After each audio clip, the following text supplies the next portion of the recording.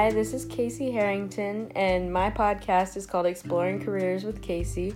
And in this episode, we will be discussing the topic of nursing. And I'm going to be interviewing my mom, Robin Harrington. She is a registered nurse, and I will be asking her some questions about her lifestyle and what it was like to be a nurse. So, if you would like to introduce yourself. I'm glad I could be here. My name is Robin Harrington. Okay, cool. So our first section of questions we have is about labor and delivery nursing. And my first question for you is, what was it like being a labor and delivery nurse? Well, first and foremost, being around the birth of a child is kind of exciting and thrilling and sometimes scary, depending on the situation, but definitely kept you on your toes. You had two patients for the price of one, if you will. So yeah, I enjoyed doing stuff like that very much. That's cool. My next question is, what was the most scary experience that you had in the labor and delivery field? Probably the scariest experience. I had a mom who was pregnant with triplets, and coming to a realization that I had been off for a few days and had come in and was realizing as I was receiving a report on the case how severe the case was, and recognizing that immediate action needed to be taken because she was not in a good place, a good situation. And without going into a lot of detail, my instinct kicked in and my knowledge kicked in, and we rushed her to deliver the triplets via C-section, which took a team of about 100 people because there were triplets involved. And it was kind of a sad and joyous occasion in the sense that the first triplet born, we determined later had just passed, and so they were unable to save that triplet, but we saved the other two. And so that was probably one of the more scarier cases I worked on and had to be directly involved with like that. And like I said, Mom was also very sick and ended up in ICU very much after the babies were delivered. And she was there for at least 2 weeks, and she recovered as well, thank goodness. And but yeah, that was a very, very scary case. You had to think really fast and very quickly to get things done. Yeah, that's kind of, I don't know what I would do in that situation. What was the happiest experience that you had in contrast? Taking care of a mom that we took care of for,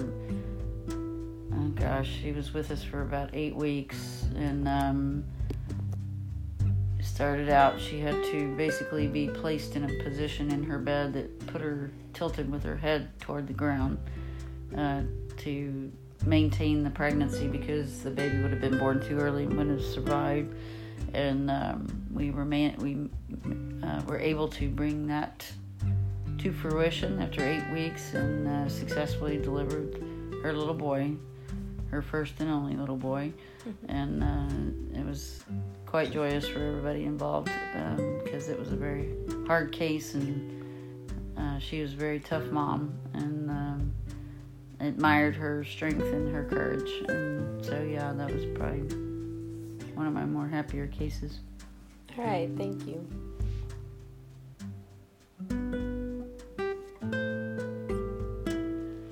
All right, our next topic is about school and education. So, what type of education is needed to become a registered nurse? Well, that's kind of in transition at this moment in time. You had two options when I went to nursing school. You could attend a what's called a junior college for 2 years and sit for the national exam and become a registered nurse. Or you can take the route that I took, which was to get my bachelor's degree in science in nursing. And I have a double minor in biology and psychology to go along with that. I feel like that better prepared me to be the best practitioner I could be for my patients. And today, they're slowly but surely transitioning that 2-year program into 4-year. Hospitals are very much in support of that, to the point where they're willing to pay to help those who never achieved their bachelor's of science in nursing to go back to school and complete that. And so I think we're moving in the right direction as academia for nursing is concerned, as well as skill and ability, because I do believe it takes, you're always a lifelong learner as a medical professional. Things change 24 hours a day, so there's always something to learn. You never learn it all, but you do gain a lot of knowledge through, obviously, your schoolwork, and then experience is a big part of your education as well. Yeah. How much schoolwork or other work would you say is needed, or to be able to do during your college and high school experiences? Being a teacher of high school students currently, one of the things I tell my students a lot is that any experience you can gain, either volunteering or working in the facilities, is invaluable, and you have no way of knowing which way your pathway is going to go and how those experiences will benefit you down the line. The more experience you can gain, the more that adds to how quickly and how adeptly you can respond to fluid situations when you're taking care of patients in life or death situations or in long-term care.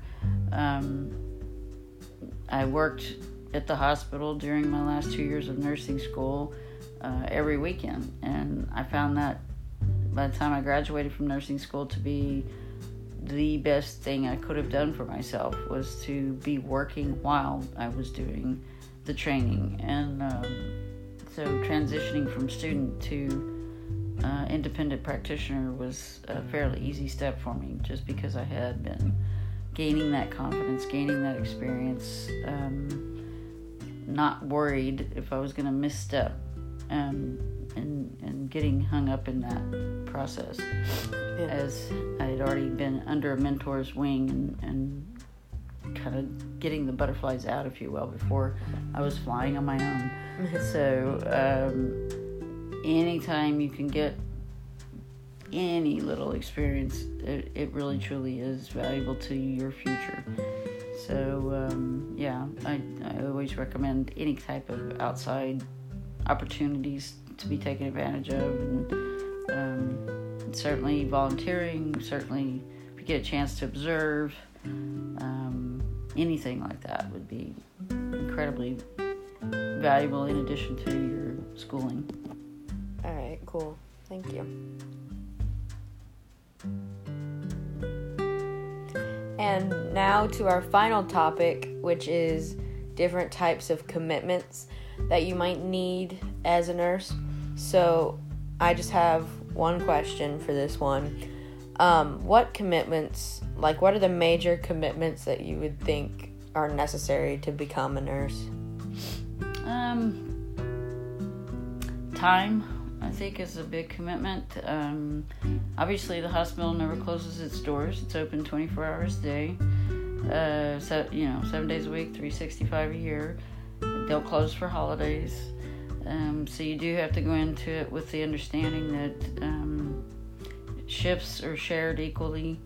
You try to balance that out, especially I was a nurse manager, and also our floor scheduler. So I always tried to balance out time so that people could have time off and that people had proper breaks throughout their shift time, because it can be very intense, and taking that break is always a good thing. It helps you regroup and